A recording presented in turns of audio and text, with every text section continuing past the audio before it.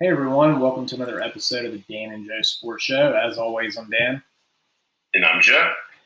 Joe, we left the last episode. We were talking about Scott Frost and a big game that he has and how he lost that game to Illinois and how things are looking a little bad the rest of the season. Um, Coach Orgeron's got a big one coming up in Beverly Hills this week. Beverly Hills 90210, if you will, taking on UCLA. And suddenly, Joe, this game interests me a whole lot more than it did before I saw it in the before I saw it in the preseason. Because, man, if UCLA didn't look impressive last week, I know Hawaii isn't what it once was under June Jones, but UCLA's defense looked tight. And then not only did Dorian, the quarterback, look really solid, Zach Charbonnet, transfer running back from Michigan, just looked awesome. Suddenly, this UCLA team looks pretty legit. They really do. And I can't remember what my pick was last week as far as whether I had UCLA winning this game or LSU winning this game when we were doing the SEC schedule predictions. But I really kind of want to go out on a limb now and say that I think UCLA is going to win this game. I think you talk about the talent on the UCLA roster, the depth that they have. What did they score? Over 40 points, and their quarterback only threw, I think, 130 passing yards. I mean, that just speaks volume for the running game that they have. And then on the flip side, you had LSU. And yes, I completely understand, they're a talented team, one of the top 3 or 4 most talented teams in the SEC, no doubt. I know they have Brad Johnson's son at quarterback, former Super Bowl winning quarterback, great family pedigree. But at the same time, I just think there's kind of a cloud of distractions that are building around this LSU program right now with Coach O. And I think there's a lot of pressure. And we know O too well as Ole Miss fans, what that was like for Hugh Freeze in that 2016 season. They had a lot of talent on that roster, but then they kind of crashed and burned with a 5-7 season. And so, LSU, I don't know if they'll be that weak, but, there's a chance that they could kind of lose a game like this and start kind of a tailspin trend. It's totally possible, Joe. And, compounding the problems that they've had is Hurricane Ida. They've had to practice all week in Houston. They've had to be uprooted from their homes in Baton Rouge based on the devastation that Ida wrecked.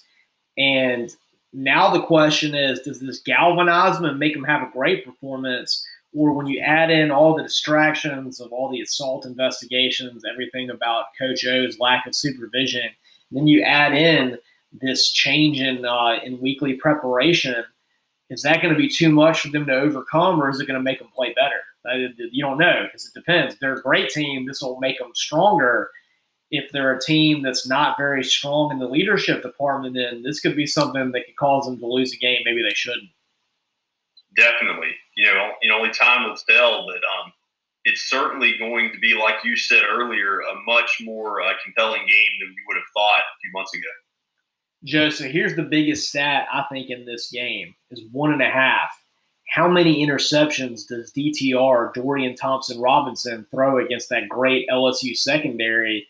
And does Derek Stingley pull a Junior Rosegreen and make some guys from UCLA be scared and just dominate him? Because I think Derek Stingley and DTR are the 2 most important players in this game on both sides. Can DTR actually get some yards against a Derek Stingley defense in the secondary? And can Derek Stingley assert his dominance? And I think those are the 2 guys that make this game one way or the other. Yeah, I think so. Will LSU kind of force him to throw more than he had to last week? Yeah, because I think Charbonnet he's a very good running back, but we all know that it's very difficult to run the ball against LSU no matter what year it is. Right. So Joe, I'm still gonna stick with LSU winning this game, but I think it's gonna be a close game. I think maybe a little bit higher scoring than people think.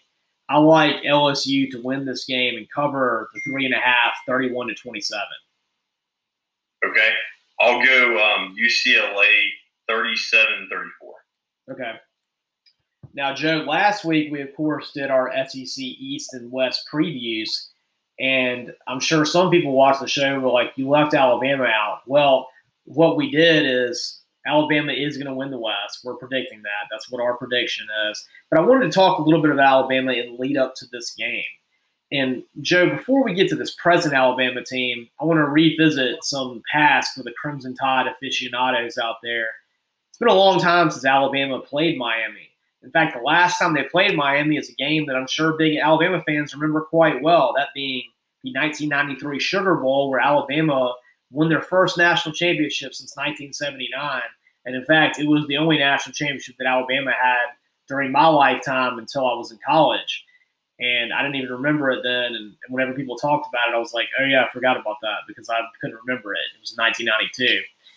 But in that game, Joe, I think probably, there's been so many great Alabama plays in history, but that's got to be a top 5 Alabama play was George Teague's rundown of Lamar Thomas, who was allegedly the fastest receiver in college football.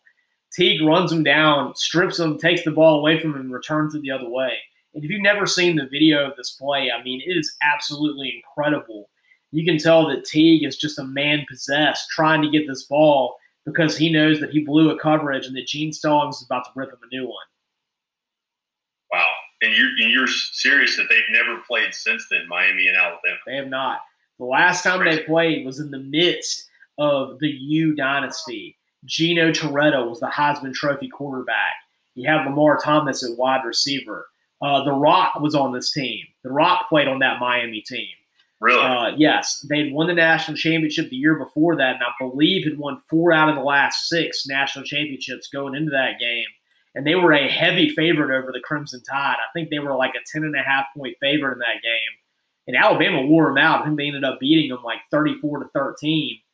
But, Joe, that interception, though, that came at a time where I think it was the middle of the third quarter, and Miami, if they had scored that, would have gotten back to a 2-score game. And that was a huge momentum change right there. And I said interception, I mean a fumble, but you think of it more like an interception because it's a DB running down a receiver. But that ended up being the play that sealed it, and I think kind of broke Miami. Yeah, no doubt. No doubt. So flipping forward, now we see Alabama and Miami playing again. And Alabama is the huge favorite, and Miami is the huge underdog. Could it be that there could be some retribution almost 30 years later? Probably not, but could be something to think about. And now, the question is, you got experience versus inexperience. Bryce Young's coming in with a lot of accolades. A lot of people thought last year he should start over Mac Jones. Well, those people were stupid. But now he gets to have his first game fresh with all kinds of endorsements before he's ever played a snap. You got D'Eriq King coming back for his 5th year off an ACL tear. And really fascinating story, D'Eriq King. I think that, if he does a great job and, wins this game or, leads Miami to a Coastal Division title, probably one of the best stories in college football, I think. Oh, yeah, absolutely. And really, when you look at Miami's schedule, this is the only sure loss on the schedule. I know they have to play North Carolina later on, but I believe they avoid Clemson in the regular season. So great opportunity that win or lose, they'll run the table the rest of the way and still finish 11-1.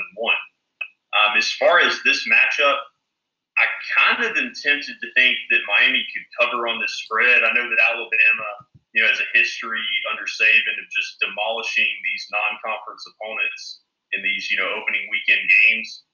But I kind of think Miami could, stay within maybe 17 points of Alabama because they also have Charleston Rambo, former Oklahoma wide receiver, who's one of the best transfers in college football this year, gives D'Eriq King another playmaker on the outside.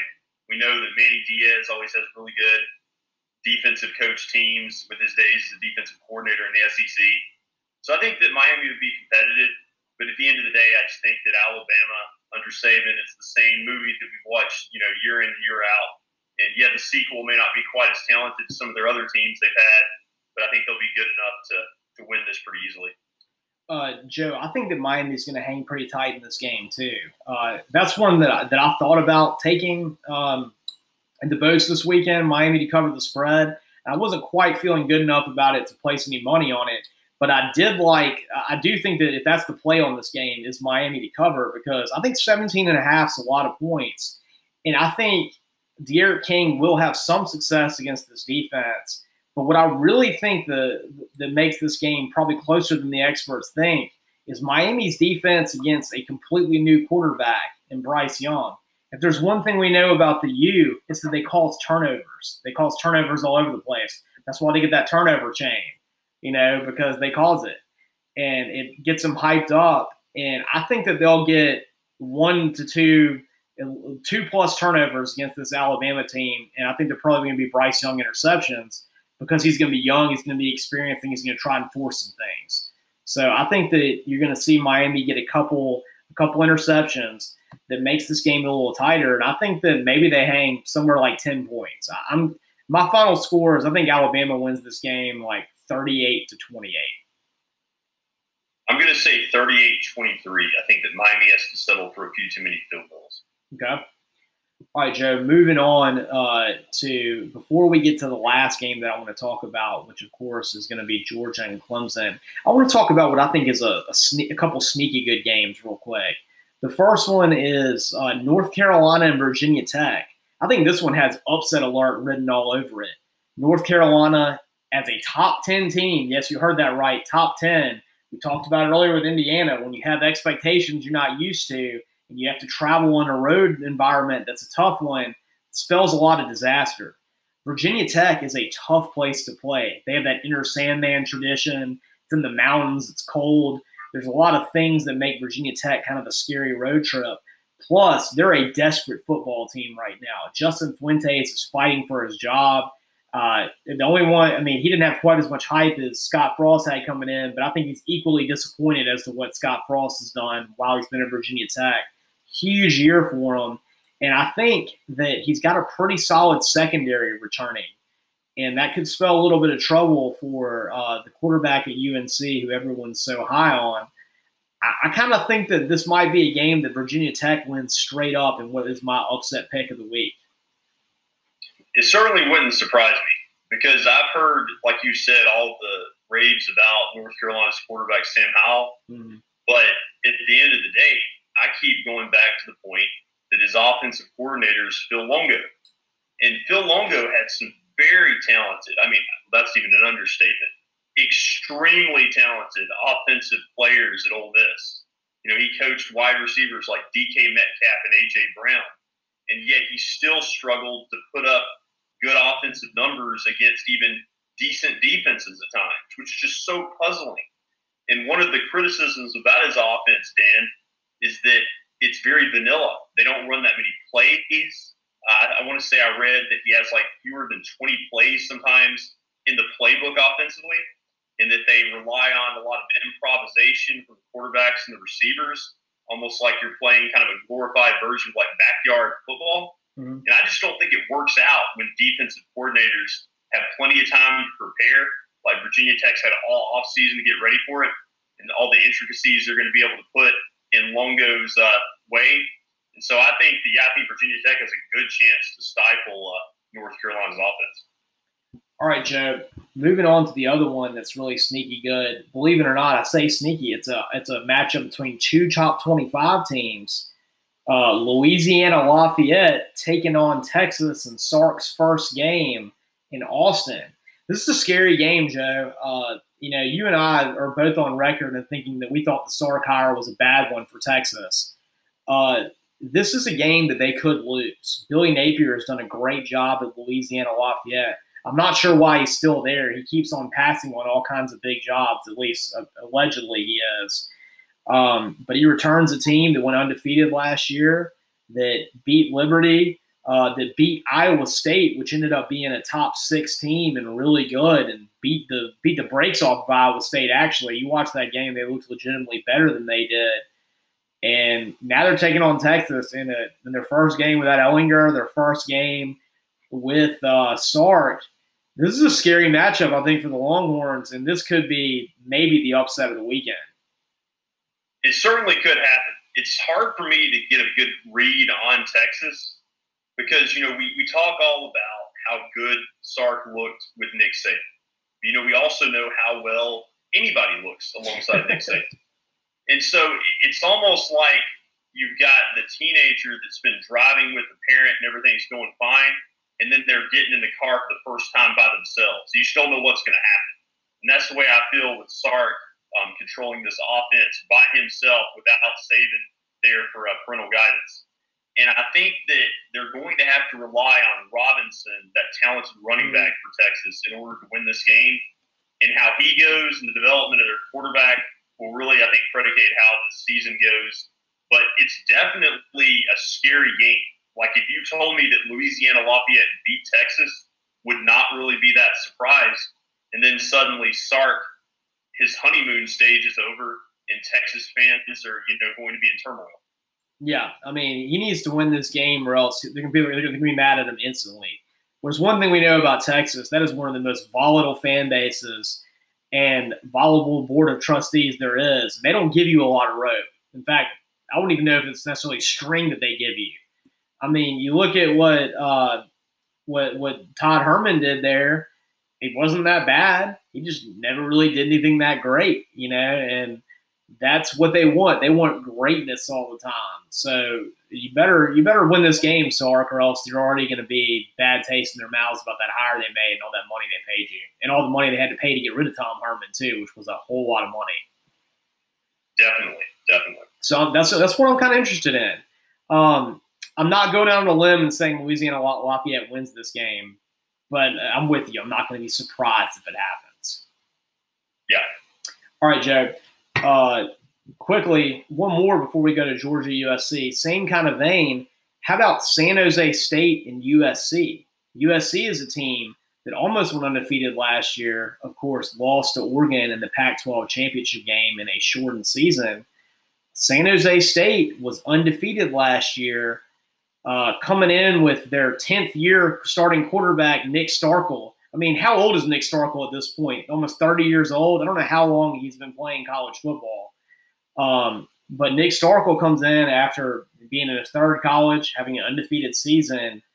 USC, there's always a lot of questions about what Clay does with, keeping his guys focused and his product on the field. San Jose State's kind of a scary game, and I mean, USC might have to fight for their lives to win this one because they might be looking forward. Yeah, that was one of those that I almost went with San Jose State to cover on that spread, even though it's 14 USC. So I really think that you're right. Nick Starkel had a very prolific offense last year for San Jose State. I think he had a huge game in their first game this season that they played in week 0. I think he had 4 or 5 touchdown passes in that game. And so, yeah, he definitely could put up some big numbers against USC and really scare the Trojans. Joe, one that I almost bet on was Fresno State and Oregon. I believe Oregon's favored by 20.5 over Fresno State. Oregon, of course, next week has got their mammoth matchup with Ohio State, and you got to think they're looking forward to that one. Fresno State's a very good team who, all the time beats D1 teams. And that was one I was really almost picked for my line of the week. I did end up taking that one myself. And I think Fresno State might even be a 1-score game in that one. I could see it. It wouldn't surprise me. All right, Joe, let's end this show talking about the game of the week. That's Georgia and Clemson. If you watched College Game Day last week, everybody's high on the Bulldogs right now. 2 of them, even though Georgia hasn't won a national championship in over 40 years, predicted Georgia to win the national championship this year. People think this is Kirby's team. Of course, you got JT Daniels back. You got solid receivers. Of course, Zeus White at running back, James Cook, and, of course, the ever-present solid defense of Kirby. And then now you got Clemson. They're playing without T-Law for the first time. Now it's really DJ Uiagalelei's show. And, of course, Clemson not only lost T-Law, they lost Travis Etienne. And I believe they lost their linebacker, too, that, of course, always got ejected for making those big hits. And there's a lot of things that Clemson's not having. And it seems like the popular opinion right now is that Georgia's going to win this game.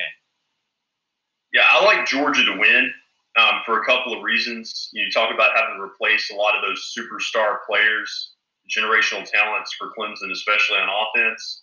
I am intrigued by Justin Ross making his return for Clemson at wide receiver after missing an entire season last year, unfortunately, due to injury. So we'll see if he can channel some of the 2019, 2018 form we saw from him.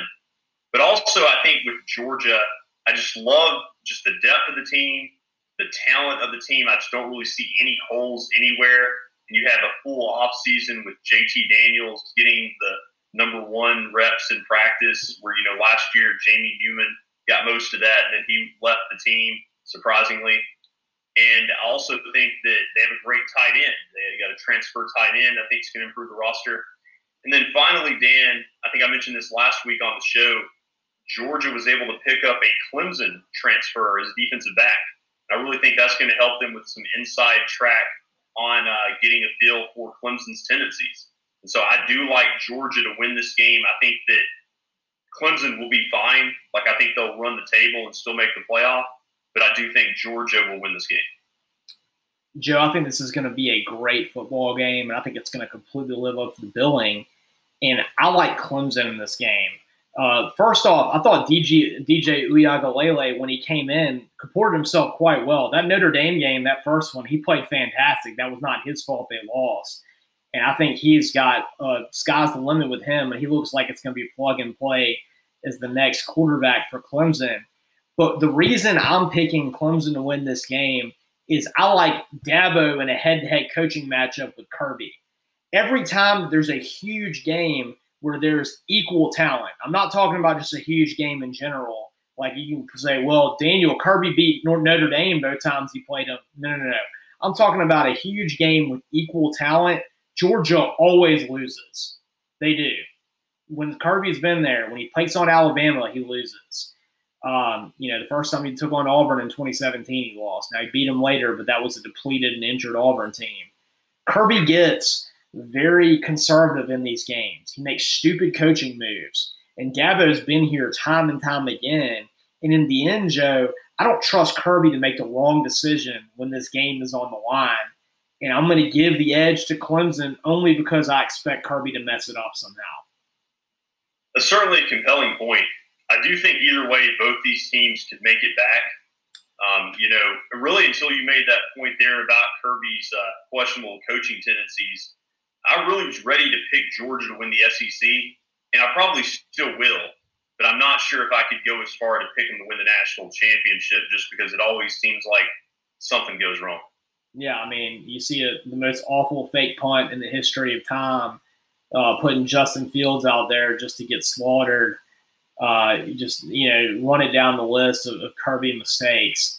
And that's what you see in these big games with them, like I said, when there's equal talent. And until I see him win one of these games when it matters, I'm going to go with the other person. And that's why I got to go with Dabo and DJ and the Tigers on this one.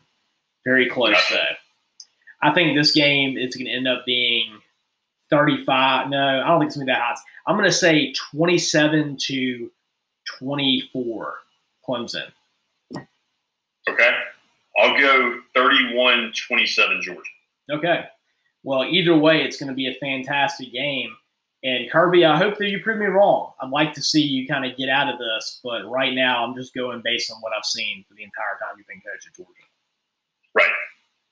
With that being said, thanks to everyone for listening tonight. Had a really exciting show. Of course, starting off with Junior Rose Dream, and all of these are going to be uploaded on Spotify for all of your viewing pleasure. And you can catch us next Wednesday at 9 p.m. on Facebook Live as we recap what happened this week and preview the next week's games. And as always, I'm Dan. I'm Jeff.